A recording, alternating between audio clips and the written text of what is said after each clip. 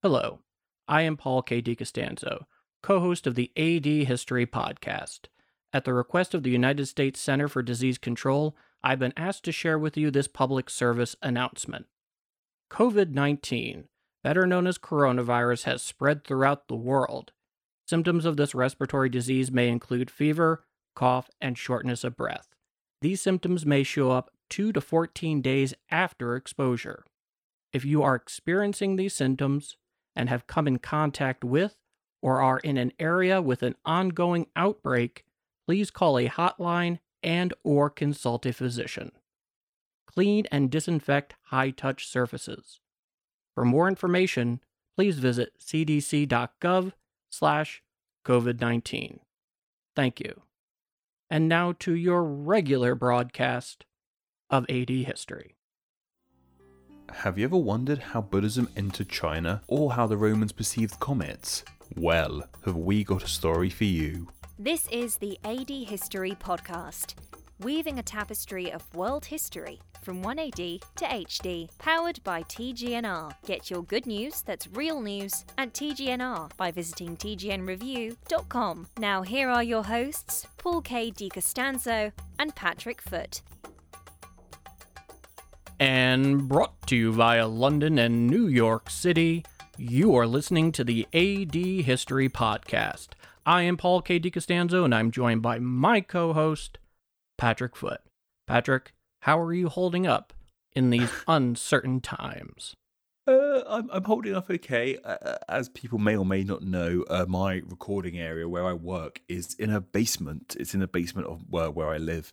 So being in a basement just feels a bit extra secure. As you mentioned before we started recording, I'm feeling very Dale Gribble at the moment. Oh, I don't blame you whatsoever. It is very much what he would call in one of the early episodes around Y2K. This is my time. Exactly. But speaking of it being your time, Paul, people don't listen to AD History used to know about what's going on at the moment. They want to know what's going on in the past. So let's talk about something a bit more lighter in the news. And speaking of your time, happy birthday, Paul. On the day we record this, it is in fact your birthday. So big happy birthday. Well, thank you so much. Yeah, that's the great thing about a March 17th birthday is it's very easy to remember. And I turned 33 today, so, that's a thing. But in fairness, I've stopped, after the age of 25, I kind of stopped thinking about my birthday that much. It kind of has a tendency to sneak up on me, despite the fact that I love people, texting me and saying happy birthday and all. That really does mean a lot to me when you get to a certain point. So at 25, it was kind of the last marker because that was the age that I needed to reach in order to be able to rent a car and it not costing an arm and a leg.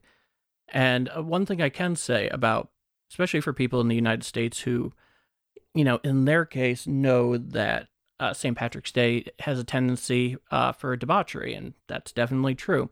And I can't even begin to tell you how amazing it was to turn 21 on March 17th when going to college at Loyola Chicago.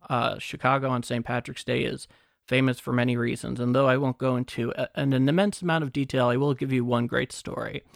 That night, and I was going out with some friends, and we had a good time. Everyone was safe. There was nothing uncouth per se, at least certainly nothing that I would share in that regard. But I remember going up to a bar on the outside, and there was a bouncer, and of course I was carded. And he goes down, and he looks at my driver's license, and he looks up at me, and he says, "Ugh. That's f***ing dangerous. Let's get you a beer." So, that's one of the great stories of my birthday, and it's a great memory to be sure. It is. But I'm not the only person who has a birthday today, Patrick. No, not at all. So this is kind of a double whammy of AD History. Two of the three voices you hear on a regular basis on AD History share a birthday, and while this day might share my name, it doesn't share my birthday. It's also Anna Domini's birthday today as well, which is really, what a big old coincidence that is. So happy birthday, Anna. Thank you so much for always being here. She records the introduction every time on the podcast, so it's amazing, isn't it, Paul, how correct she gets it every time. The precision is truly mind-blowing. And, you sit back and we think about this in total. We have 2 St. Patrick's Day birthdays and a Patrick Foot. I don't know exactly what that means, but I think it's a good thing. It is a very good thing. And speaking of good things, Paul, should we get on with today's episode? Yes, we should. But before we do, 2 quick items. 1, we still are getting a lot of questions about, are you guys going to produce an episode more than once a month? Are you really planning on doing this for 18 years? And so question number 2, are we planning on doing this for the 18 years? The answer, of course, is no. We're not doing this until we're well into middle age. All right, let's get that clear right off the bat. That would be strange. To give you guys just a little bit more insight, because we've been we've mentioned this issue, but not in any real detail. Basically, what Patrick and I need to do is very simple, is from the beginning, our general approach has been that we want the show to be as solid from both a content perspective and a technical perspective as can possibly be done. So prior to even launching the show, there was an extended years-long process of getting all the right equipment we needed to do the show the way we felt it needed to be done and deserved to be done, and you deserve to hear. We're coming to a point now where it's not an issue of recording more shows. It's an issue of editing them. And it may seem like, oh, well, it's just 2 guys on 2 tracks. How difficult can it be? It can be extremely difficult. And it's very much a challenge because there's a lot that goes on. And I can't even begin to enumerate all of them. But the fact of the matter is, and this is where the sticking point comes, is that because we are not professional editors and producers of audio in particular, and we have gained a lot of technical knowledge, it still takes a considerable amount of time to do it right. And even then, it's still a learning process for us. We can hear episode number 1 and compare it to our most recent episodes, and we can see how we've learned and we can see how we've improved. But right now, our job has everything to do with finding a proper fit in terms of an editor. And we're going about a few different ways of doing that. However, if anybody here is listening that has any suggestions or even maybe interested in contacting and potentially working with us, that's something we are open to. And we're not looking for volunteer work, but we are looking for something that works for both parties so that we can start doing AD history in a way that is more frequent, because it's interesting and, we have a long way to go. So we just wanted you guys to know exactly where we were on that issue, because we get asked about it often, and you guys deserve to know what we're thinking in a bit more detail. So stay tuned for that, and we have other things upcoming that may help with that as well, but we'll get into that in detail at another time. But the second thing before we go forward, let's cue up our traditional and obligatory AD History Podcast ground rules. 1. Evaluate events in the context they occurred. 2. Over the span of recorded history, the way it was recorded, its methodology, and the facts that are important have changed immensely. How we view history today is not necessarily how we viewed it 50 years ago. 3. Nothing in history was inevitable. And 4. History and the past is like a different country.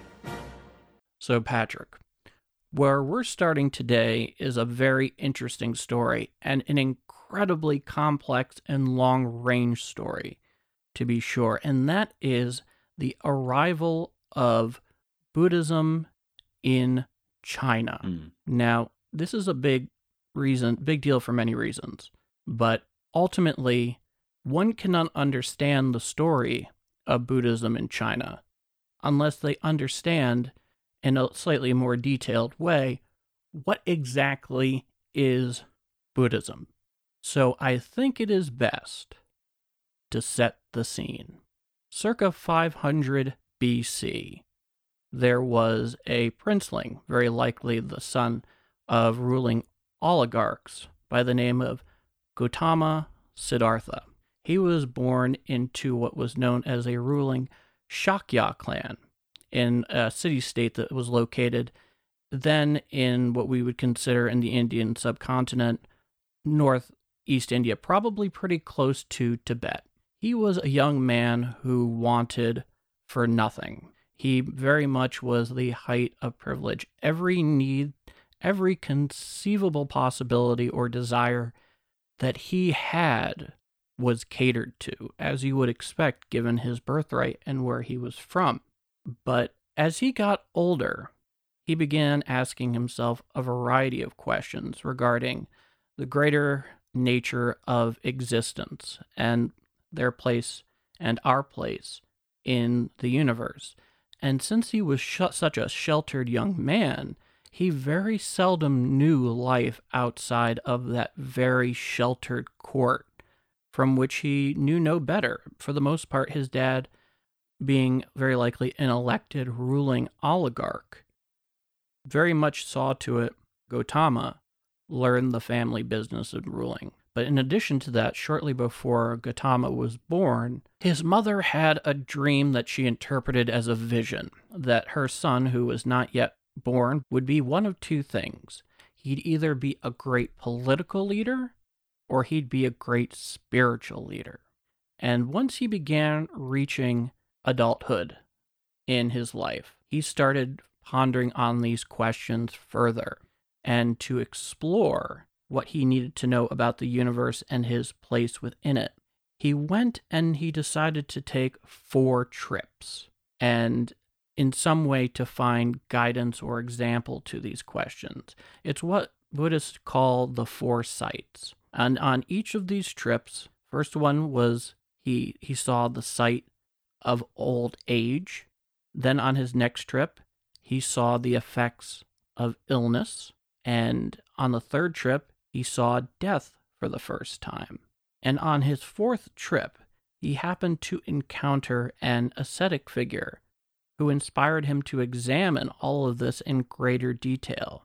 And these were the avenues by which Gautama wished to understand the nature and truth of suffering, or dukkha. Because for Buddhists, one of the elemental understandings of truth about the human experience in the universe is that life is suffering. And after an extended exploration on these matters, the likes of which we have just spoken, and I grant you this is very much a summary, because this would take days to really go into the proper detail about. After this, he went into an extended meditation continuously over the period of about 40 days or so, a little longer in fact. When he emerged from this continual meditation, legendarily underneath a lotus tree, he is known to have come to 4 definitive conclusions that Buddhists refer to as the 4 noble truths. The first is the dukkha, life is suffering. The second is that suffering is the product of desire or attachments, which is to say, because we want something or desire something, especially something that we cannot obtain or for whatever reason cannot have, is the root of that suffering. And that suffering can be eliminated by eliminating desire. And then, of course, to make this happen for the individual, that they need to follow what is called the Eightfold Path. That is the ultimate guide that Gautama being the first known Buddha from which this all originated, is as follows. 1. Right view. Actions have consequences. Death is not the end, and all actions have consequences beyond this life. So Buddhism has a definite belief in reincarnation. 2. Right resolve. Giving up the many earthly pleasures to follow this Eightfold Path. 3. Right speech.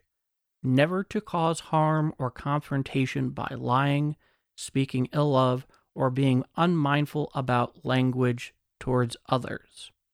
4. Right action. No stealing, no killing. You get the idea. 5. Right livelihood, which is very simply defined as a profession that does not profit from the suffering of others. 6. Right effort, and that is avoiding unwholesome states, which would seem rather self-explanatory, what is less than wholesome and what's not. And in this case, time hasn't really done too much to understand exactly what that might entail. 7, right mindfulness. And that is keeping to the teachings of the Buddha and the Four Noble Truths. And then it's 8, which they call as right samadhi, the 4 stages of meditation.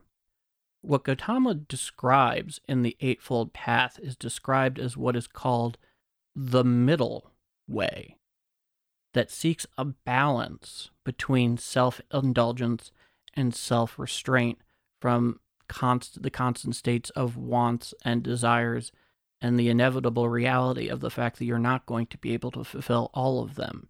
Indeed, sometimes it is fine to restrain yourself from those that you can fulfill. And then, of course, all of which that causes the suffering to begin with.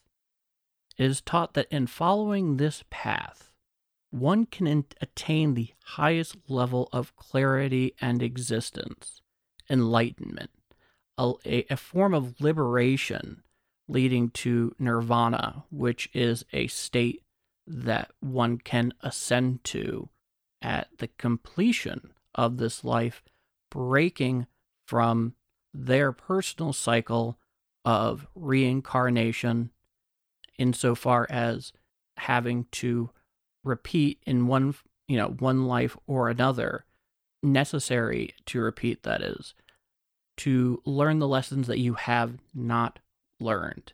And that can be a little difficult for people, but ultimately it's a form of reincarnation in the belief that through this path you can break from it and you can reach this higher state that is, in many ways, for all intents and purposes, beyond this world. And you just mentioned enlightenment there as well. Very briefly, you sort of said to achieve enlightenment and whatnot.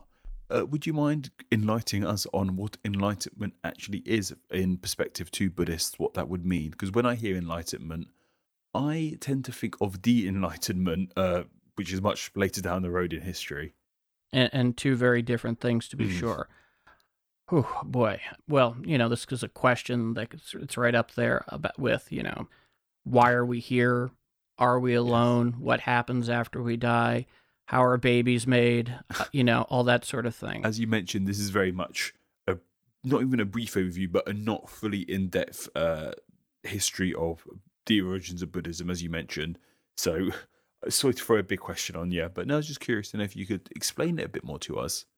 So this answer may sound a little cryptic at first, but I think with further contemplation, I think people will have some understanding of what I'm talking about. And I assure you, it is not from firsthand experience. I'm hardly what one would call enlightened, at least certainly in this case. So I asked this question once many, many moons ago to a teacher that I had, who was a Zen Buddhist, who would extol and talk about Zen Buddhism. And it was a fellow that I maintain a friendship with, I should say, to this day. And very precociously, I asked him, so, what's it like to be enlightened? And he said, well, there's an old story, and it goes like this. Before you are enlightened, you chop wood and carry water. After you are enlightened, you chop wood and carry water. So what does that mean? It means not much changes. Yes. Nothing changes. Everything changes is the best way to put it. So you still going through your life and handling matters as are needed, but even though so much doesn't change, everything changes. And that's really the best way that I can put it. Interesting. It is extremely interesting, and certainly when I asked that question at the time, it's something that took me years to really kind of understand the depth of that particular story. But I think that is the best I can do in that regard, which is to say that it's something that is both beyond the current understanding of someone who isn't enlightened, but their existence is not alien to those who have not reached that either. So make of that what you will. Hopefully that answers your question somewhat. Yes, it does answer it somewhat. But as you were saying, Paul, you want to talk about Buddhism arriving in China. So Of course. yeah, that's what I'd like to hear. That's what I'd like to hear. In the case of China, China is an absolutely enormous sweep of civilization. And for many Chinese, especially Han Chinese, they look at their history not in terms of specific governments or political arrangements, but instead it is something that is beyond that, that takes many incarnations over time, but ultimately have certain unifying genetics, is the best way I can put it, cultural, political genetics that essentially bind their present, their past, and foreseeably their future as well. China is very much, and I'm not a China hand here, I'm not going to pretend that I am, but China in many ways is a story of many rising and falling dynasties, where usually you have one group that's able to rise up and they gain power, they're able to unite China geographically, however, the details may change over time, and then it has a tendency then, of course, to descend, and then it fractures, and then from the fractures it gets built up again into one. It's a reoccurring cycle. And even today, when you're looking at the rule of the Chinese Communist Party, certain Chinese you'll talk to, various scholars on China, often look at that as the Chinese Communist Party simply being another dynasty, one that among many that have preceded it. So, and Buddhism in particular, its story is very deeply tied to that rising and falling of certain powers over time. And in this case, 64 or 65 AD, about the middle of the 60s decade AD, there was an emperor from the Eastern Han Dynasty known as Ming of Han. And, just to reference back real quick, there's an Eastern and Western dynasty because of an old friend of ours, Patrick, Wang Mang. Yes, very back in the start of this podcast, and his what he did is still has implications in the world. About 60 or so years later, 40, 50, 60 years later, what he did, we're still seeing the ramifications of it. Yes, absolutely. And Ming of Han's father was the restored monarch to the Han Dynasty that created the new Eastern Han Dynasty. And Ming of Han is an interesting character for a lot of reasons. He is not, he's definitely not some sort of lazy monarch living the best life, interestingly enough.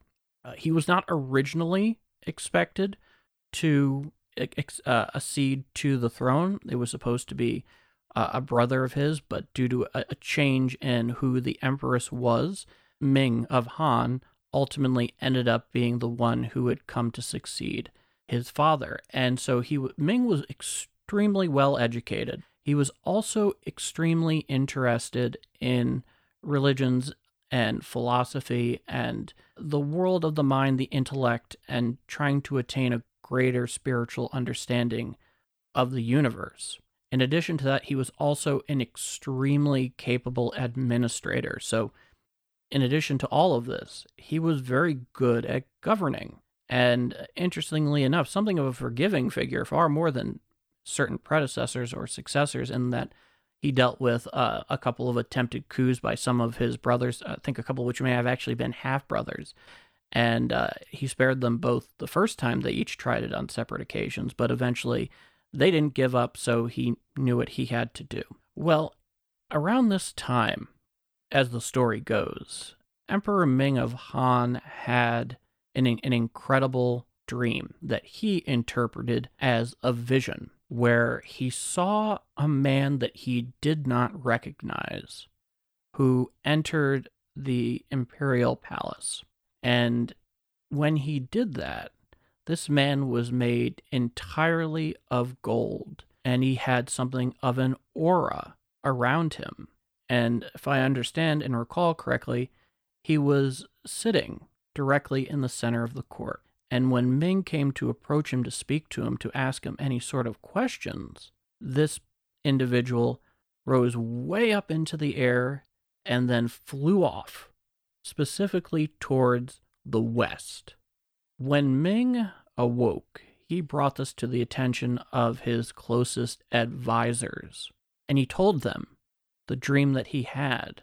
And one of his advisors told him that there is a religion, a practice right now that's growing in Western China of a figure that they call the Buddha. And the stories of him and how he is depicted is that he is depicted as pure gold. Well, this was enough for Ming to send out several envoys to say, go seek out this Buddha.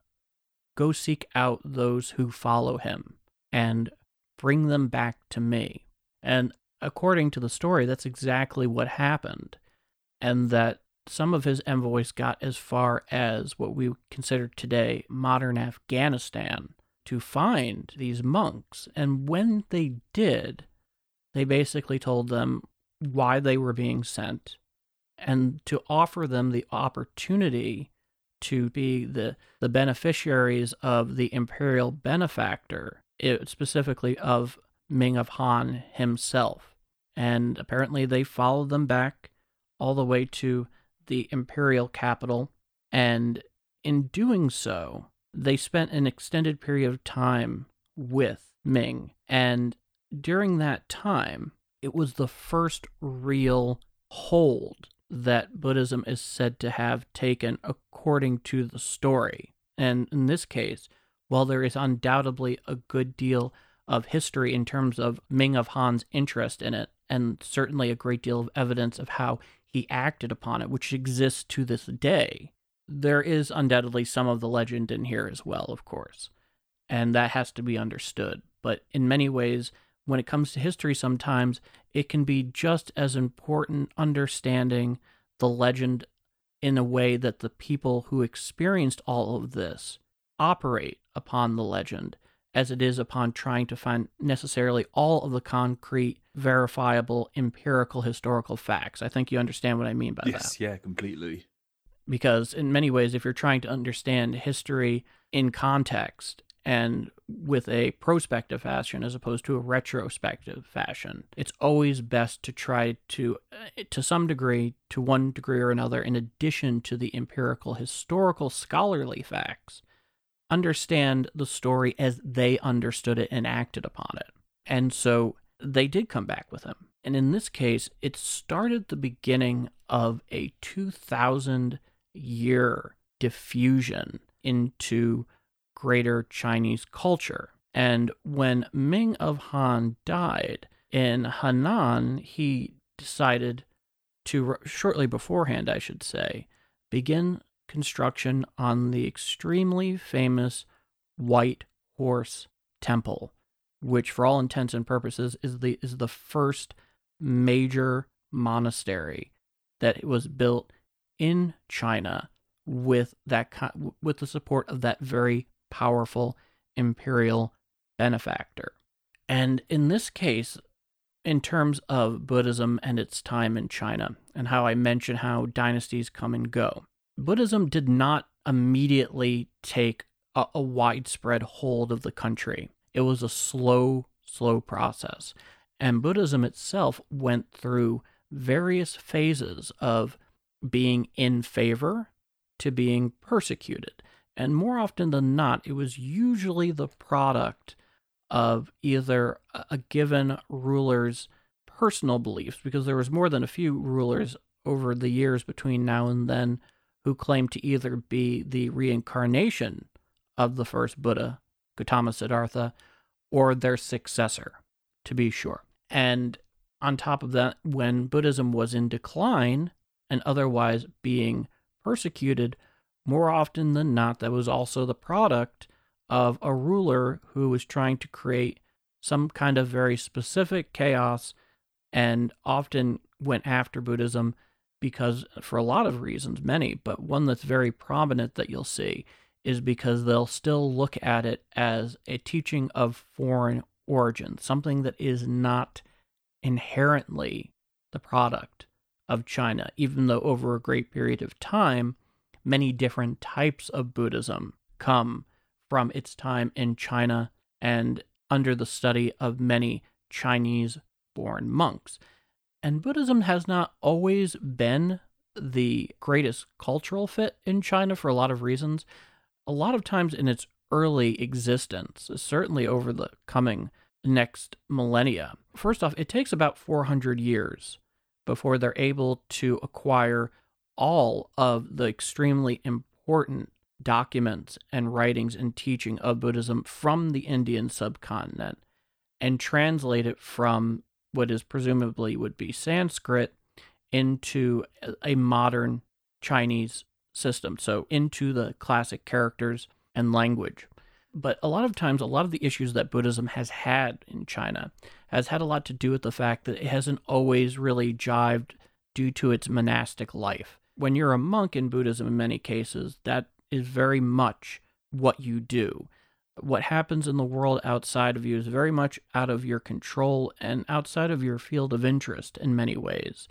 You're not one to be up on the politics of the situation or the cultural expectations for social gatherings, that sometimes they could be seen as apart from society, which, depending on the time, hasn't always been the best thing for them. To be sure, it's definitely been harmful, but at other times, it's been extremely well accepted. So that's really the rather strange part about it. And this does happen over an extended period of time. And ultimately, it finds itself somewhere cuddled in with the other major Chinese teachings, which are, of course, Confucianism and Taoism. And for the purposes of Buddhism, especially when you're talking about the other two, is Buddhism in particular, and this is true of the particularly educated and higher classes, including imperial courts, where in many times, depending on the dynasty, one will more closely align, say, with Confucianism, then another will more closely align with Taoism. Buddhism, because it's not necessarily viewed as an outright religion, which is difficult to explain, but we'll talk more about that later, it had certain appeals to both, really. In the case of Confucianism, there was a great interest in it providing an attractive alternative view of the world insofar as its rituals and its discipline, if you're a Confucianist. And if you're Taoist, there is a considerable value in how it seeks a distinct inner wisdom and that constant striving for a greater understanding of the world and the universe in which we inhabit. And so over time, it has become slowly ingrained for a variety of reasons, some of which I have mentioned.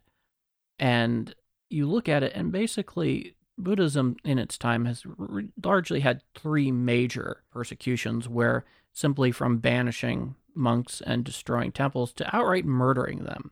And then you have other times when they're very well cared for. As I said, this happens continuously over the last 2,000 years. In this case, I know that you, Patrick, certainly have some questions at this point. Yeah.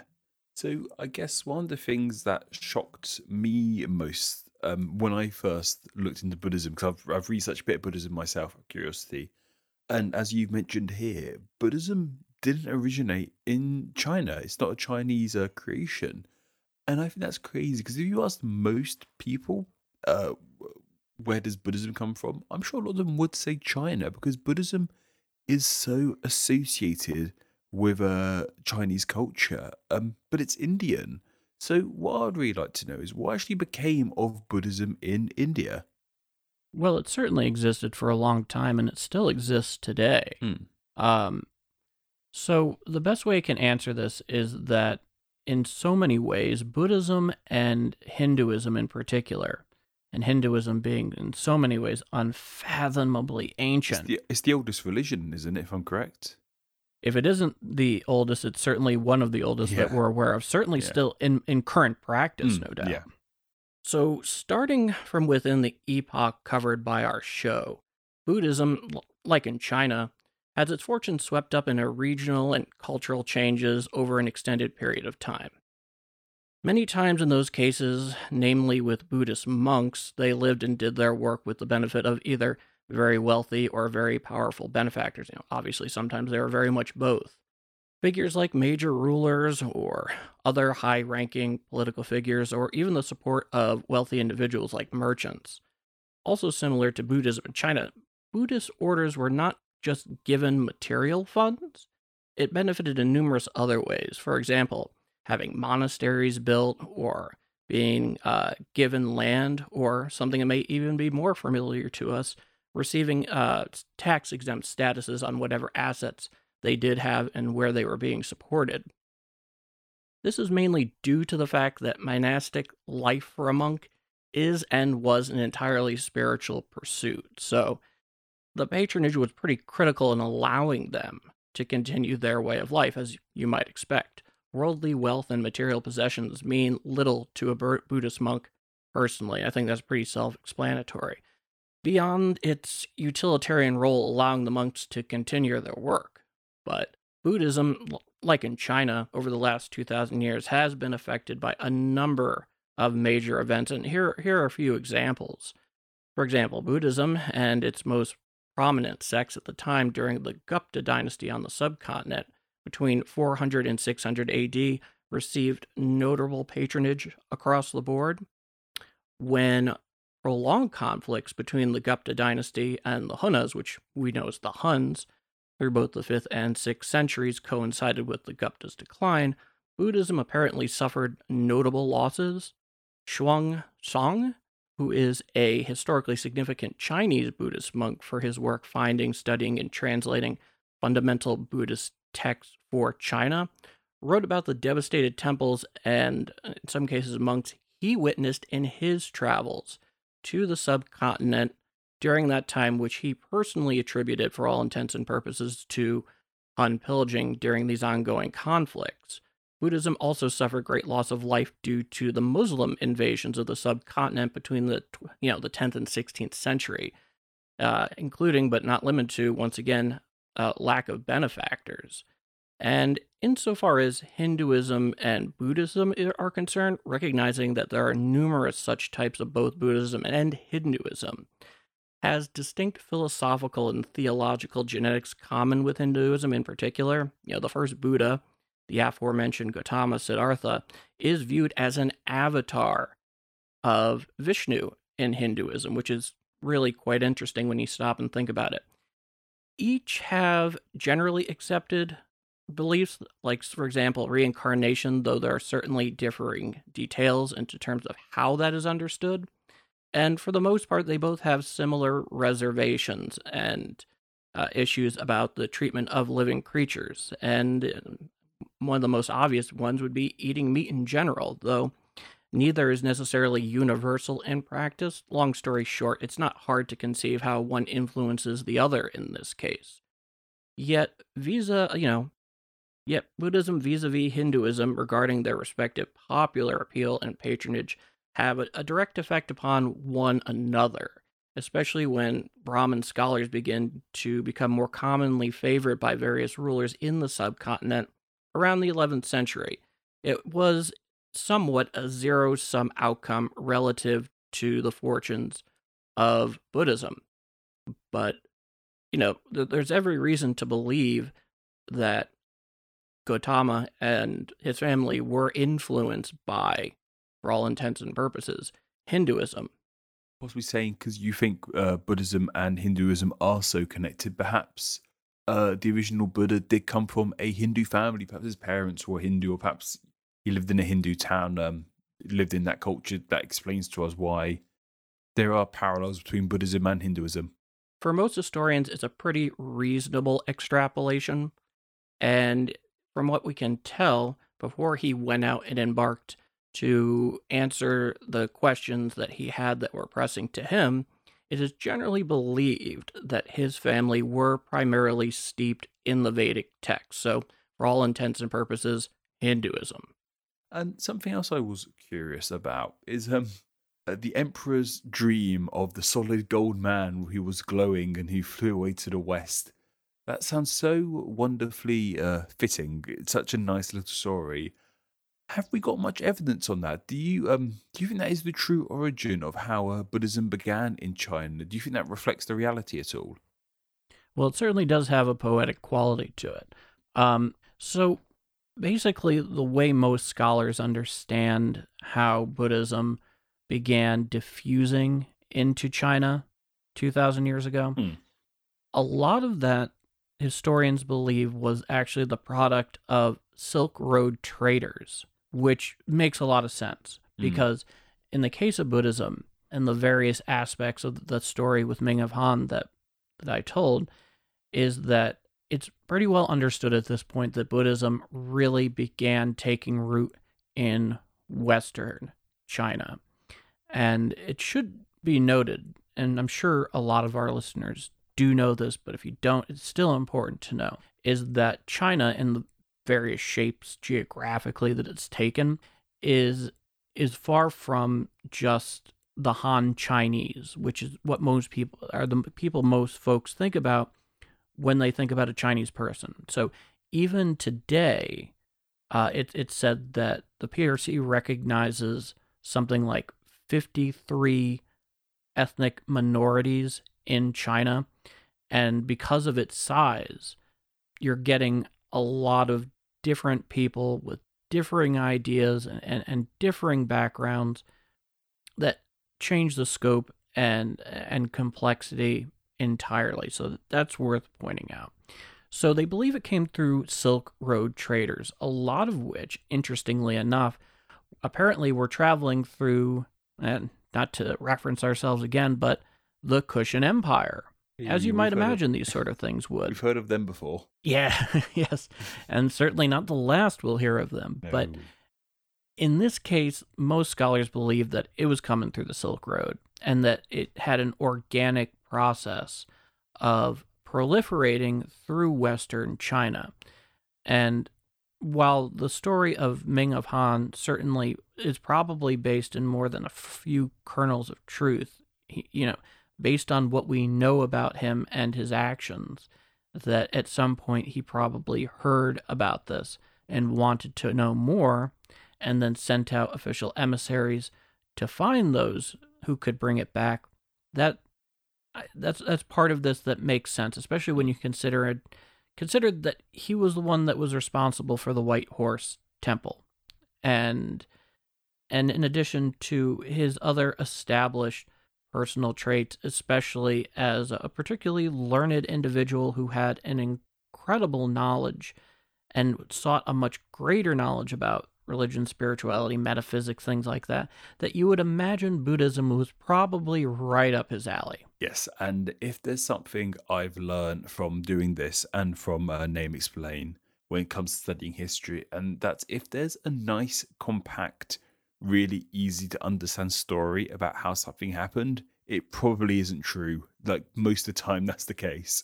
It's it just sets up red flags everywhere. Mm-hmm. It's like you just can't help but assume.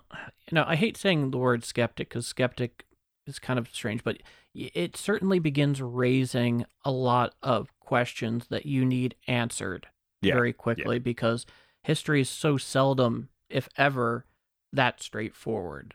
I mean, I suppose it happens, but when it's this long ago and you get a story such as that, you have to stop back and ask yourself, well, what else was going on here? Because could this all be just the product of one particular monarch's interest? And how does that fit into the reality of where we know it came from and its potential for getting there? That kind of thing. But even if that story isn't true, it's still amazing to know that was the Silk Road. Like, everything is exported down the Silk Road, including religion.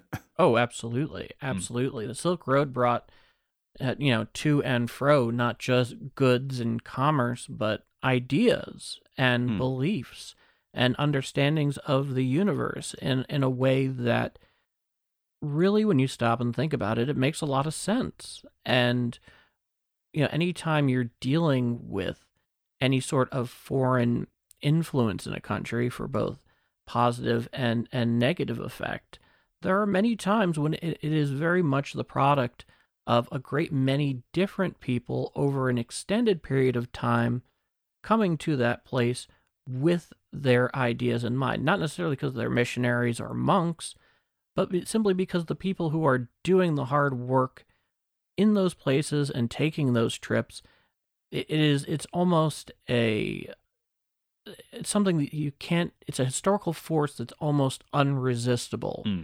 Because people are innately curious. We have questions. We have questions that, based on current circumstances, we can't answer. But you encounter something that is otherwise foreign to your experience that might have an ability to help you seek out and understand the answers that you desire. It's very much part and parcel to the whole human experience. We are innately curious about everything. And so something I'm curious about myself. Nice little segue there.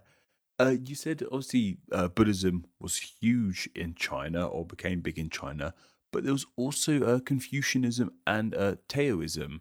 And how does Buddhism fit with these other two main teachings in Chinese culture? Well, in the case of Confucianism and Taoism, essentially what happened over about 1,500 years from roughly this point at about 65 AD is they became essentially, in one respect or another, very fused culturally with each other, where understanding a given Chinese societies at any point in time before or following, where you're ultimately not necessarily finding one without the other. And as I mentioned to you prior, there have been points in time when Buddhism was particularly appealing to those who practiced Taoism or Confucianism. So there was, from most scholars' perspective, an extended period of fusing between the three of them that led to a greater cultural understanding that borrowed from all three. Even though all three at one point or another, like I mentioned, were in favor or out of favor for whatever reason in times leading up to that. And it very much has led to, over that extremely long period of time, an outlook for many Chinese from that point. It's a little different today for a number of reasons, but that they ultimately come and complement each other and create a unique cultural product in which the three are fused.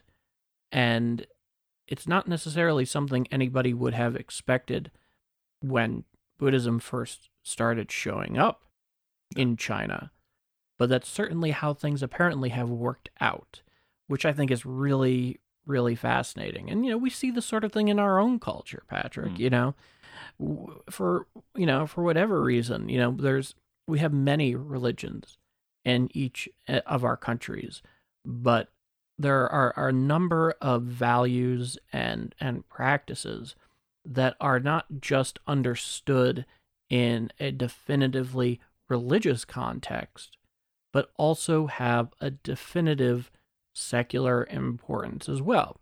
Like, take Christmas, for example. Do if you're holding a Christmas Day gathering at your home, do you only invite people that are Christian? Of course you don't. Of course you don't. It gets viewed and accepted in a variety of different ways, depending on who your friends are. Not all of them are necessarily Christian, but it doesn't mean that they can't enjoy the holiday on some level as you have. Yes. Not necessarily for its religious significance, but for its distinct cultural significance and bringing together and though it's not one for one in this case, this is just an example how this sort of thing can happen. That they may not be celebrating the birth of Christ, but you certainly are celebrating with them that day, special day of the year, certain fellowship, comradeship, and it's just celebration of friendship, as it were. And conversely, even I guess on something of a smaller scale, just visiting sites of religions you aren't a part of. Like when I was in Sri Lanka last year, we visited all kinds of like Hindu temples, Buddhist temples. And I'm not a follower of those religions, but I'll still go visit them and be impressed by them. That's for sure. It's the same sort of idea, I guess. Yes, absolutely. And religion can be very fluid in many cases, especially in the modern world, where now we're exposed to so many different ideas because communication has become so fast and so good that you can be exposed to any number of ideas in any combination that a given individual might feel helps them unlock the answers that they seek. Because there's one thing that we definitely have in common with folks 2,000 years ago at this point that we're talking about that is true now, which is in many respects, we're all still asking the same questions. Yes. That's the truth of it. And in the case of the Chinese, there were many, extremely prominent monks and various monasteries and followings over this period that turned certain portions and aspects of Buddhism and created a distinctly Chinese product because they have a different take on it. And I couldn't possibly cover all of those if I tried. No. Simply just don't have enough hours in the day or days in the calendar to do it. But effectively, it does begin to fuse into those that I would even call it trifecta of main avenues of belief. And like I said, the fact that Buddhism is not necessarily viewed as a religion, but merely a very specific practice, because it doesn't necessarily itself ascribe to a greater deity, I'm sure that helped as well. So, because in theory, depending on the Buddhist, because like I said, there's a great diversity of different types of Buddhism now. You have Zen Buddhism, for example. You have Tibetan Buddhism. It goes on and on. And so, like, for example, you can be a Christian and still be Buddhist. They don't necessarily conflict. No, I'm sure there are more than a few people that will debate me on that subject or, try to behead me, but it's true. And it's certainly what we're dealing with now, and undoubtedly to one degree or another, that's certainly what has happened over time, and especially in China, where they find this unique product over time that fuses and just seems to fit and becomes that distinctly unique Chinese method of understanding certain aspects of existence and answering certain questions. Indeed. And I've just got one last question for yourself, Paul. You've mentioned a couple of times now that over the course of Chinese history, Buddhism has played a larger role or a smaller role at various times. Where does Buddhism stand in China today? Well, that's a very loaded question. Sorry. No, nothing to apologize for. That's why we're here. So, for the most part, as I said, China rising and falling, various dynasties, just like you mentioned. In the case of the current situation, where China is governed by the Chinese Communist Party, the CCP, and the CCP holds all executive, legislative, and judicial and military functions in the country. They are the ruling body, and any sort of governmental mechanism exists beneath them to carry out their edicts, but ultimately they're the power. And it's pretty well understood that most every communist government that has ever been in power always prescribed to an official atheism and to varying success. If you look at, say, the Soviet Union, they were never able to really do away with the various peoples in the Soviet Union and their religious beliefs, to the point in which at some point later on, especially this happened during the war, they allowed Orthodox churches to begin reopening, basically because they knew they were in a fight to the death and it was a practical response to help their people cope. And ultimately, even though a more atheistic tone came about over time, it never went away. The church was always a huge part of the Russian Soviet Federative Republic, which is the biggest republic of the Soviet Union, and its various constituent sub-republics. In the case of China today, Buddhism, like every other religion, has had definitive ups and downs where the government has pressed those beliefs and oppressed them to varying degrees, because China has this weird thing where it has a tendency to open up some and then close some. There's no great official edict for it happening. It's just kind of an organic process. And in the case of Buddhism, sure, everybody listening is familiar with the history between China, ruled by the Chinese Communist Party, and that of Tibet, where ultimately they ended up invading Tibet. The Dalai Lama ended up fleeing. There was some diplomacy that existed early on, where you'll even see pictures of the current Dalai Lama when he was a much younger man sitting down and breaking bread with Mao Zedong to try to come to an amicable arrangement, but this has not happened. And in many cases in modern China, as many people know, religion of various kinds are persecuted. Buddhism being one that's well understood, of course. Christianity's always had a very difficult time there. They have, specifically the Catholic Church and the CCP have a difficult relationship. I know within the last 10 years, I think under the current Pope, they did come up with some sort of a system where the Chinese have the ability to sign off on a particular appointment of bishops and archbishops and cardinals. But even that's a very difficult situation. In addition to the fact, of course, we all know what's happening with the Uyghurs in Xinjiang right now. In addition to the fact, of course, you have Falun Gong, which is a spiritual practice that is very heavily based in certain meditative practices and exercises, which has undergone a very brutal repression to this day. So Buddhism, for the most part, is not something that is terribly open, especially when it comes to Tibet. And on top of that, there was a lot of very important cultural Buddhist treasures that were lost during the Cultural Revolution as well. When, you're going through that better part of a 10-year period when Mao is basically starting revolution again to sweep away the old teachings and the old values. And so a lot of those truly important cultural Chinese treasures, Buddhism included, are destroyed. So Buddhism, like every other religion in China right now, is experiencing that same level of official outright hostility. Okay. And it's just the reality of what life is there like there now. Well, Paul, you've done a really good job. Like I said, this is quite a big topic, and you've done a really amazing job at introducing us to how Buddhism took off in China and where it is right now. And I'm sure we will dip back into China between now and then and find out what Buddhism is doing at that time. Yes, absolutely. And as much as I would have liked to go into even greater detail, we simply don't have the time.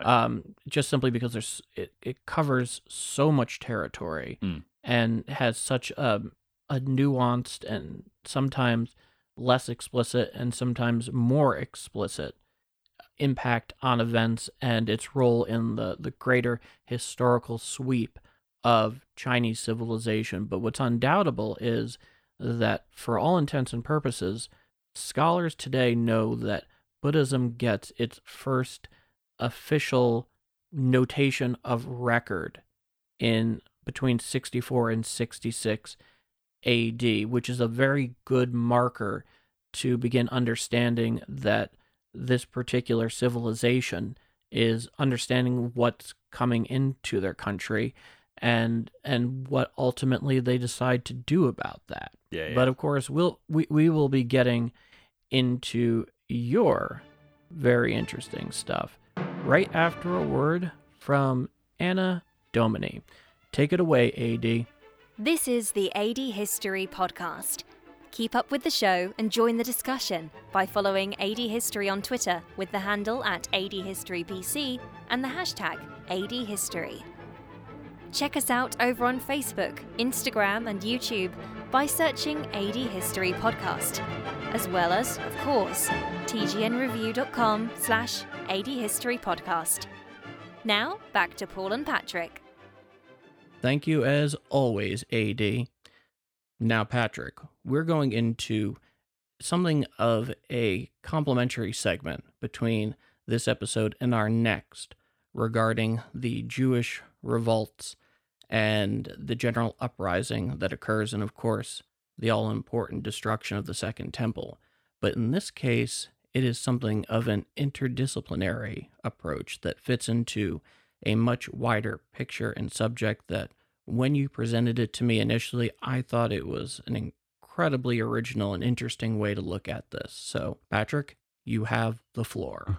I would like to start my segment today with a personal story which kind of relates to the topic. So, a few years back, I went to Iceland, the country, obviously. And during my stay there, I did all the classic Icelandic things. You know, I went whale watching, played about in the snow, just sort of bummed around Reykjavik, all that sort of good stuff. I didn't go to the Blue Lagoon because I was on my own, and I thought just a man on his own sitting in a steaming sauna might be a bit odd, so I skipped that. Maybe next time I go. However, two of the most noticeable things I did while in Iceland was I saw the Northern Lights and the geysers.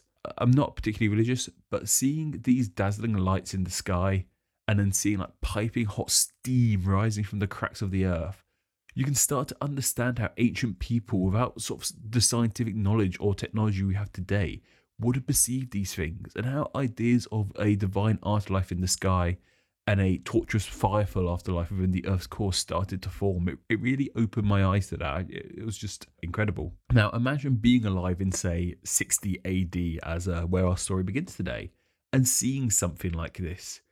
How would you be able to explain it without coming to divine origin? Back then, you wouldn't have the understanding we have now. It would be the only logical answer. And that is what my segment for today is all about. Though it's not about the Northern Lights or the geysers, but something way more out of this world and far more elusive. I'm, of course, talking about comets. So, what exactly is a comet? To begin with, when I started researching this, I read them being described as dirty snowballs, which is a really great description because they are primarily made of ice, but they do contain things like rock and carbon dioxide, methane, and all that sort of stuff. And they release gas and dust, hence the huge tails we see on them. And they can be absolutely massive comets. Despite how small they may look to us, they can be as big as like small towns. They're huge things. And comets orbit the sun at a varying rate. Some are only visible to planet Earth once a century, so it takes a while to see them sometimes. And some even believe that comets are the remnant of material formed during the solar system to begin with. And some even think that we came on the back of a comet. Comets brought water to Earth, but that's just a big theory. We're not too sure on that fact. Yes, the old panspermia theory. Mm-hmm. Have you heard the theory, the poop theory as well? Not in so many words.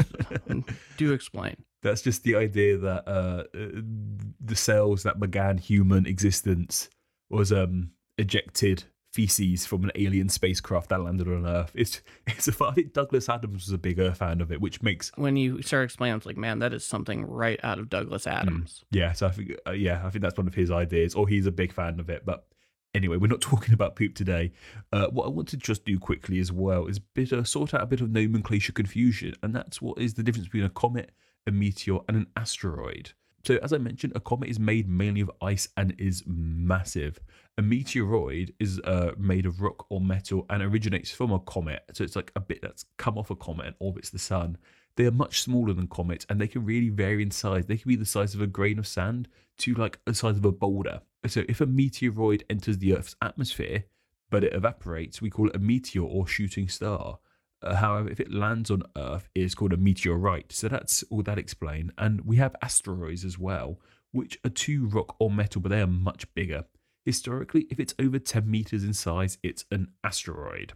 And of course, we know all this thanks to the leaps in science and technology, but these answers weren't available to people of the ancient world. So other ways of explaining comets had to be created to rest their minds. And to the Greeks and the Romans, one word can really be used when it comes to comets, and that's omens. So we've talked about omens in the past and how there were bad omens and good omens, and they were central to their beliefs. A good or bad omen could range from anything to like just some rainfall, or even comets in the sky, as we mentioned. And a comet in the sky to Greeks and Romans was believed to symbolize to them that something good or bad was about to happen or is happening as they saw it. And a really good example of this comes from 66 AD. A comet was seen across Rome. A historian of the time, Flavius Josephus, wrote of it saying a comet of the kind called Ziphius, because their tails appeared to represent the blade of swords, was seen above the city. However, this was not the only thing happening in Rome at the time. 66 AD, the first Jewish revolt started to take place. And this that I've mentioned, this is super important. And Paul, you're going to cover this in way more detail in the next episode. I'm just handling it from this single angle because I found it sort of fascinating from here. Oh, yes, absolutely. So the Jewish revolt was the result of years of anger in the Jewish community towards Romans and the way Jews had been treated. In example, Rome occupied Israel in 63 BC, and at around the start of AD, they took over Judea. In Judea, Rome charged high taxes on the Jews and even took over duty of appointing the high priest of Israel, who at the time was the highest official in Judaism. And if that doesn't sound like a big deal to you, let me explain how big a deal this is. This was later described. I saw one historian describing this as if Mussolini got to pick the Pope in World War II Italy. So it would have been a huge deal having your leader chosen by the enemy, basically. Yes, I mean, it's very similar right now in China, how they've commandeered the Panchen Lama, so that way they can determine, because the Panchen Lama is the figure in Tibetan Buddhism that identifies the reincarnated Dalai Lama. And it's very much involved in their struggle back and forth. So the hypothetical is true. What's happening in this regard in Buddhism in China is still true. So this is a very, very big deal. So it wasn't only this though. Emperor Caligula declared himself a god in 39 AD and demanded his statue be put up in every temple, including the temples of the Jews. And of course, the Jews didn't want this, as like the whole defining feature of Judaism when it first emerged. What differentiated it from the other religions is that they didn't have multiple gods. They had one single god. So it was absolutely against their religion for all of a sudden Caligula to be a god as well, which of course this enraged Caligula that the Jews didn't want his statue in their temples. And if it wasn't for Caligula's sudden death, shall we call it, the story of the Jewish race could have gone very different. There could have been ramifications of it to this very day, but that's alternative history. That's not the history we have. What we know for sure is that Caligula's sudden death somewhat saved the Jews, and this all led to the formation of the Zealots, the Jewish anti-Roman rebels. And it's easy to see why this revolt started to happen. But what has this comet got to do with the Jewish revolt? Well, if you remember, I said comets were seen as a sign/omen of something to happen. This comet was luckily seen as a good omen. It was seen as a sign that Rome would be victorious in all of this, in this revolt, and more specifically that Jerusalem would be destroyed and the Jews humiliated at the hands of the Romans. Was this to be the case? Well, at first the Jews of Jerusalem rioted, and they actually took out a small Roman garrison in the city, and just taking out this small garrison really raised the hopes of the Jews. They thought, hey, we can do this. We've taken out one of their garrisons. Why not the rest of the empire? Did this raise morale? More Jews joined the Zealots movement, and things were really looking up. However, things turned south for the Jews. While they could defeat this one unexpected garrison, heavily armed Roman soldiers came to them and reportedly killed 100,000 Jews, which is a lot, put simply. And by 70 AD, Rome breached Jerusalem and destroyed it, and the important Second Temple, as you're going to talk about next episode. This has been described as the final and most devastating blow from Rome against the Jews. And as I said, you're going to cover this again. I want to tackle this comet. What about that comet? So it seems that the omen of the comet was true. Rome would destroy Jerusalem and humiliate the Jews. And it wasn't only the Romans who saw this comet either. We have records from ancient China of this comet too. That's how bright and large it would have been. Sources from China even give us a more exact date of its appearance. So these sources from China say it would have been visible from around February 20th until April 10th. So it seems that ancient China too would have seen comets as being a sign from the gods, especially really linked in with the whole idea of a mandate from heaven. Obviously, heaven was believed to be up there, so these signs coming from up in the sky really links into that. And we talked about the whole mandate from heaven in the very first episode. So if you don't remember that, go back and give it a listen. Why don't you? And the Chinese really were fascinated by comets and studied them in great detail. Astronomy was hugely important to them. And we even have manuscripts from ancient China of them recording different kinds of tales they would have seen on comets and meteors and such. And perhaps the most amazing thing is that exact comet that the Romans saw as a sign of victory almost 2,000 years ago will be visible again in around 2062. So fingers crossed in our lifetime, Paul, if everything goes okay. Yes, yeah. Hopefully you and I will be there, but in strong mind and body to behold it, because it showed up only a few short months before I came onto this planet, and I'd remember that about as well as I remember the rest of the Reagan administration and living through that period of time. So fingers crossed, my friend. So if you haven't guessed by now, this comet was the famous Halley's Comet. And of course, it wasn't called Halley's Comet when the Romans saw it. It was named in honor of English astronomer Edmund Halley. It was he who used Newton's idea of gravity to say that 3 previous comets that were spotted in 1531, 1607, and 1682 were all one and the same, and he predicted it would appear again in 1758. And it did, though however he died in 1742. Despite his death, his idea helped shape our modern understanding of comets and gravity. So this elusive comet was named in his honor after its 1758 sighting. It was last seen on Earth in 1986, as you mentioned, Paul, and it should be seen again, as I mentioned, in 2062. And I did some maths. I think I'll be around 67 years old by then, so still got a bit of time to wait. And like I said, it wasn't called Halley's Comet to the Romans.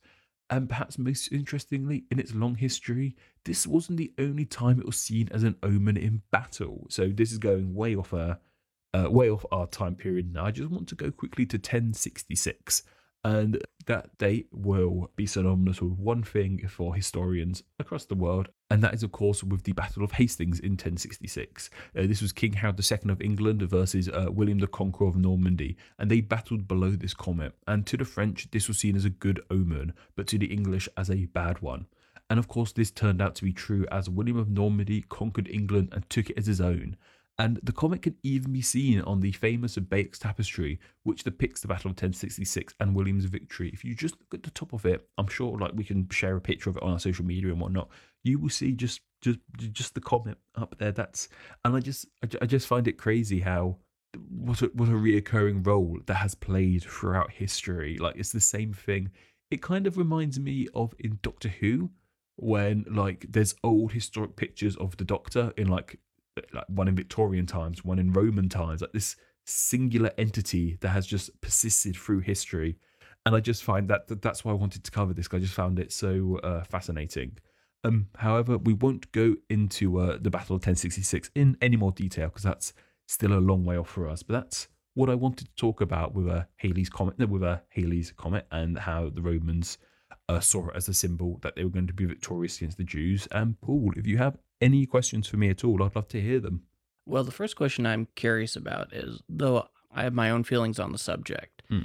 So the Rome and the Roman Empire and Roman legions, they maintained an exceptionally efficient, professional fighting force. And there are many times throughout history, whether it be Roman history or anywhere else in the world, where they look at perceived omens that are the work of the supernatural that portends a specific outcome. Given how professional Roman soldiers were, yet at the same time could also be very superstitious, at least by a modern conception of it, had they viewed this comet and this omen as being potentially a sign of impending destruction, is there any evidence to suggest how this may have changed their military planning or decision-making relative to the embroiling and simmering conflict that was happening with the Jews? So you're basically asking is would have events turned out differently if this comet was seen as a bad omen, or maybe if it never existed? Well, more specifically, is there any evidence to suggest that it would have affected their military planning? I think is the best question we can ask. Off the top of my head, I wouldn't know. I didn't really find much evidence of omens being bad for Rome. They normally always depicted them as good omens, which is very handy for them, I suppose. But even if it was seen as a bad omen, part of me believes, like, we've been talking about Rome for quite a while now. Part of me genuinely believes that if this was seen as a bad omen, the Romans would have been like, okay, let's try really hard so we can prove this bad omen wrong. Kind of like a negative reinforcement, I imagine. It would show them, look, go on, that comet's saying you can't do it, prove it wrong. And as you mentioned, like, Rome were masters in the battlefield. The Roman soldiers were amazing. So I generally think, even though the Jews got the first leg up, were taking out that garrison, I think the end result would have been the same no matter what was in the sky. Well, that brings us kind of the next question here. We can kind of back it up even into a slightly bigger picture.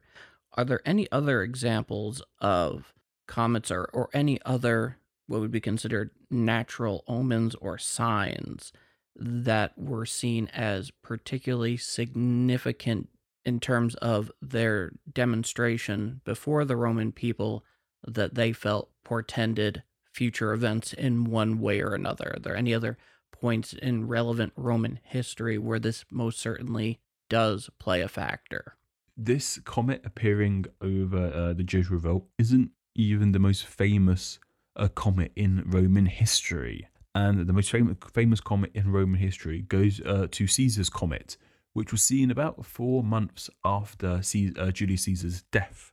I think Augustus was doing a celebratory games to commemorate Julius Caesar, and in that time, a huge meteor was seen above the sky, perhaps one of the biggest, brightest ever recorded in ancient history, and that was perceived as Caesar's body leaving the planet. And I think some even saw this as him being deified. And of course, Augustus saw this as a good omen that Caesar was happy with him for taking over. And I think that very much, if any of the Romans were angry about Caesar's death, this calmed their nerves. See, that's incredibly interesting stuff. It could have been, if it happened a bit sooner, it definitely could have been a episode unto itself. Yes, without a doubt. Now, because of the nature of how astronomical phenomenon have played a fantastic role in the rise of human civilization, not just in terms of religion or prophecy or portending the future, and prophecy and portending the future are two different things. Just as a note to our audience, prophecy is a case where there's an interpretation of God's will, whereas portending the future is something different that's trying to achieve clairvoyance. So that's something that's a common misconception that I think it's important to make a distinction here. Now, in terms of civilizations across the world, given that we are world history, how did other major civilizations choose to interpret these sort of signs? What significance do they have? Like, for example, you were talking about China a little earlier. It'd be great if we went into a little bit more detail on that, or even someone that's a bit more further afield compared to what we've covered so far, say as in Mesoamerica. So it's a very good question. I think a lot of the world, despite being so separated in some aspects, a lot of the world and a lot of these ancient tribes very much considered comets one and the same. We have records from the Arab world even that comets were a good omen of something that was going to happen. And as you mentioned specifically with Mesoamerica, in Mesoamerica, there were reports that a meteorite was seen above the skies of Mesoamerica shortly before Cortez came, and we know what he did to in South America and what a figure he was. And as we were mentioning off mic, Paul, that's something we're going to be interesting to study as when we get to it. Oh yeah, it's all 1,500 years from now. Mm-hmm. Got a little bit more time to prep for it. Yeah. Well, something that was interesting is when I heard you going into astronomical phenomena, and I was looking into it outside of the prophecy and portending future events. And what I find really fascinating is that for the most part, when we look at the history of ancient tracking of astronomical phenomenon, we keep coming across two reoccurring figures, one of which you've mentioned already, which is China, and the other are the many rising and falling civilizations of the Arabian Peninsula Mm. and the Middle East. And though some people may be familiar with this, but we can't assume everybody is, that most of the time, a lot of what we know today is certainly out of the Western heritage of astronomy and tracking astronomical phenomena, a lot of which played into the everyday simply because they were using it, and in many cases quite accurately, for the sake of building very applicable and very accurate calendars. Because Mm. naturally, what they would do, going back thousands of years now, it's really quite incredible the work they did. And when you start really sitting down and you look at these ancient star charts, and you realize in the big sweep of the history of the universe, what is a few thousand years in this case, right? It's just like the smallest drop in the bucket. You begin realizing that they're doing it for calendars, but specifically, it has a very specific tie in regards to how humanity, especially in places where water is not always the most available, especially fresh water, and you're dealing with large growing populations.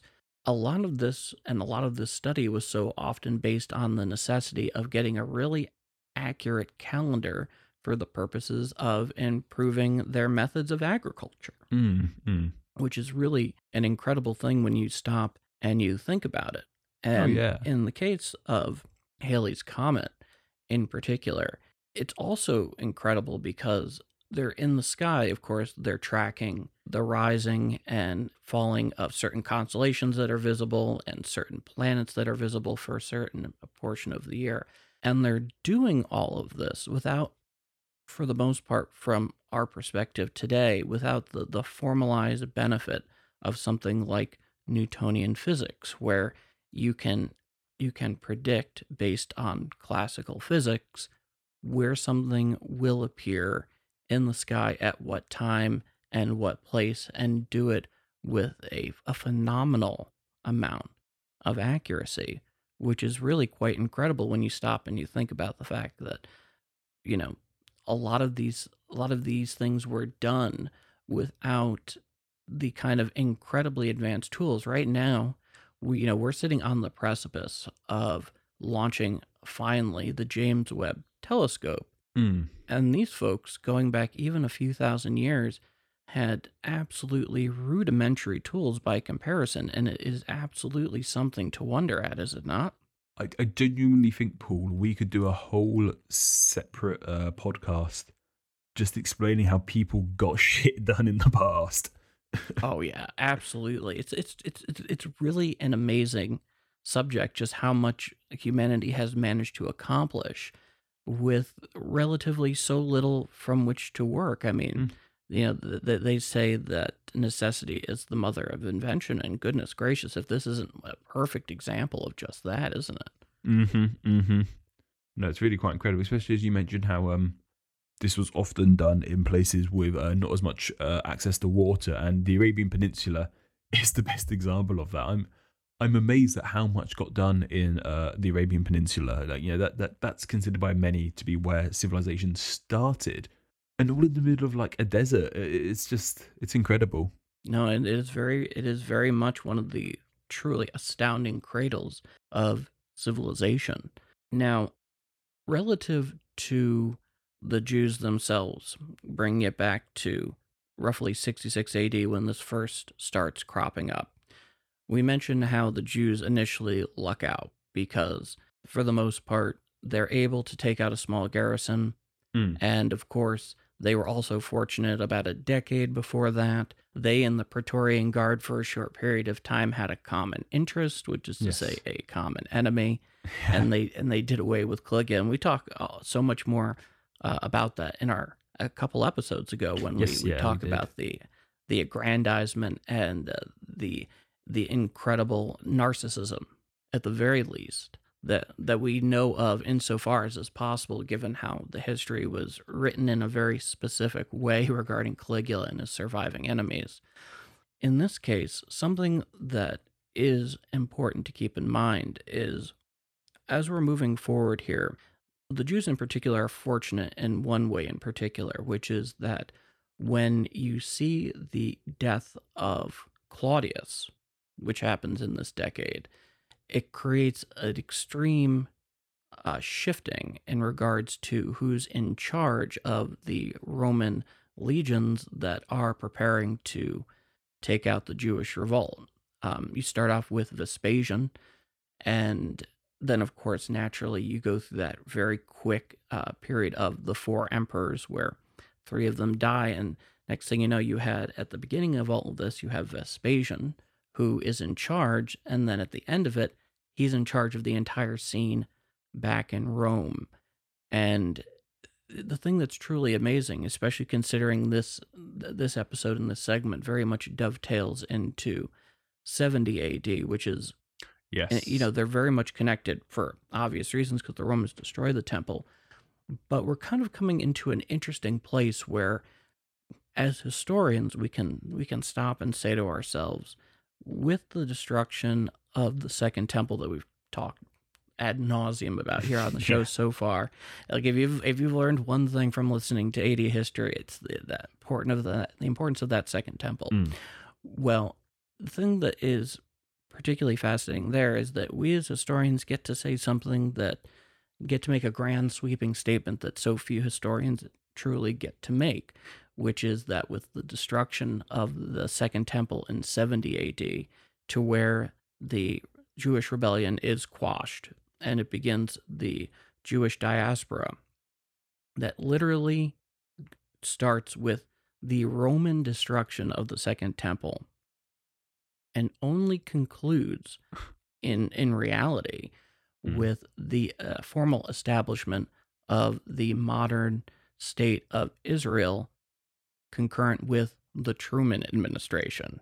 There are not many grand sweeping statements about history that many historians will get to make to that end. And so it's really kind of incredible to stop and think about just how much, in so many ways, and just how this 2,000-year epoch of history is bracketed, that you have these two very, very separated in time events that are inextricably linked in a way that very much sets a stage for so much of what is going to follow. Stuff that's more obvious in regards to how it plays its own hand in how the Jewish diaspora is ultimately diffused throughout the ancient world, whether it be into Europe, whether it be further into North Africa, or it be east.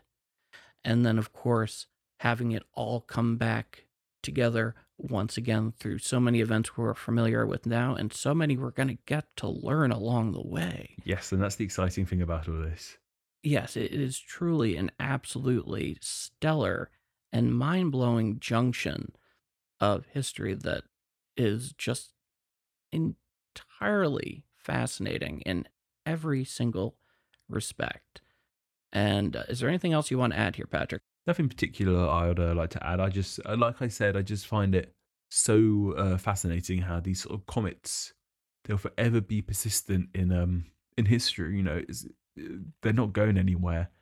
And each time Halley's Comet is present, that will be a part of its history. You know, that new stories will revolve around it, as it did in 1066, as it did in 66. It won't ever end. Even when after this podcast ends and we're gone, Halley's Comet will still be there making more history. Yes, it will. And in fact, if anybody's interested in this topic, so Halley's Comet shows up about every 75 years. And the last time it was here, it was not a great viewing period. But two things. One is the Soviets, I believe it was in conjunction with a mission that they were launching regarding Venus at the time, actually sent a probe that tracked Halley's Comet at relatively close range for a time. So that's something we'll definitely share out on social media, because this thing has been so prevalent in human history that by the time we had the opportunity to try and see this thing up close, we took it. And the other really interesting thing is, if you're interested in where Halley's Comet is right now, you better believe we're tracking that too. It's just getting to the point now where we're getting almost at that halfway mark, where right now it's on the way far end of the solar system. It's not particularly near anything at the moment. I think it's just beyond what if I remember correctly, the orbit of Pluto is around our star, and it's just getting ready in the next few years to come rocketing back towards us. And then, unlike 1986, where the sun apparently got in the way of viewing Halley's Comet from Earth quite a bit, this next one, should you and I be lucky enough to see it, along with all of our amazing listeners, this time around, we're going to get a truly stellar, up close and personal look at this thing in a way that hasn't been possible from Earth for well over 150 years at that point. And you can bet we will still be making podcasts talking about the years 2051 to 2060. You can bet we'll still be there. Cheers to that, Patrick. I hope we are alive and well to enjoy it both. You are listening to the AD History Podcast. Anyway, I think that brings us to the end of our journey for today. Patrick, where can people find us? You can find me personally on Twitter at NameExplainYT, and of course you can find me on my YouTube channel, NameExplain. And for myself, you can find me on my newly minted Twitter account at the handle at PKDNHistory, as well as on the social media news platform Quartz by searching Paul K. DiCostanzo. Also, take a peek at my reader email submitted Q&A column, the World War II Brain Bucket, over on TGNR. We have a link down in the description. If you enjoy AD history and you want to support the show, be sure to leave a glowing 5-star review. Or if you're on YouTube, like, share and subscribe. AD history really does depend on listeners like you leaving reviews and ratings to help support it. Now over to Anna to properly send you guys home. Thank you for listening and goodbye. Yes, thank you for listening. Be well. Until next time. Like all good things, we come to an end for today. Thank you for listening to the AD History Podcast. It is listeners such as yourself who make this show possible and truly awesome. Be sure to follow and subscribe for upcoming AD History Podcast episodes, available wherever podcasts are found. Also, follow AD History on social media. Follow the show on Twitter at the handle at ADHistoryPC, as well as on Facebook by visiting facebook.com/ADHistoryPodcast and Instagram as AD History Podcast. In addition to liking and subscribing on YouTube by searching AD History Podcast. Easy, really. I'm sorry, these witty... Oh, you can cut these witty comments. Do you have a direct comment or question for Paul and Patrick? Drop them an email at adhistorypodcast@tgnreview.com. Also, be sure to visit the show's homepage at tgnreview.com/ADHistoryPodcast. On behalf of Paul and Patrick, thank you for listening to the AD History Podcast. We will see you again next time in the ever-growing tapestry of world history.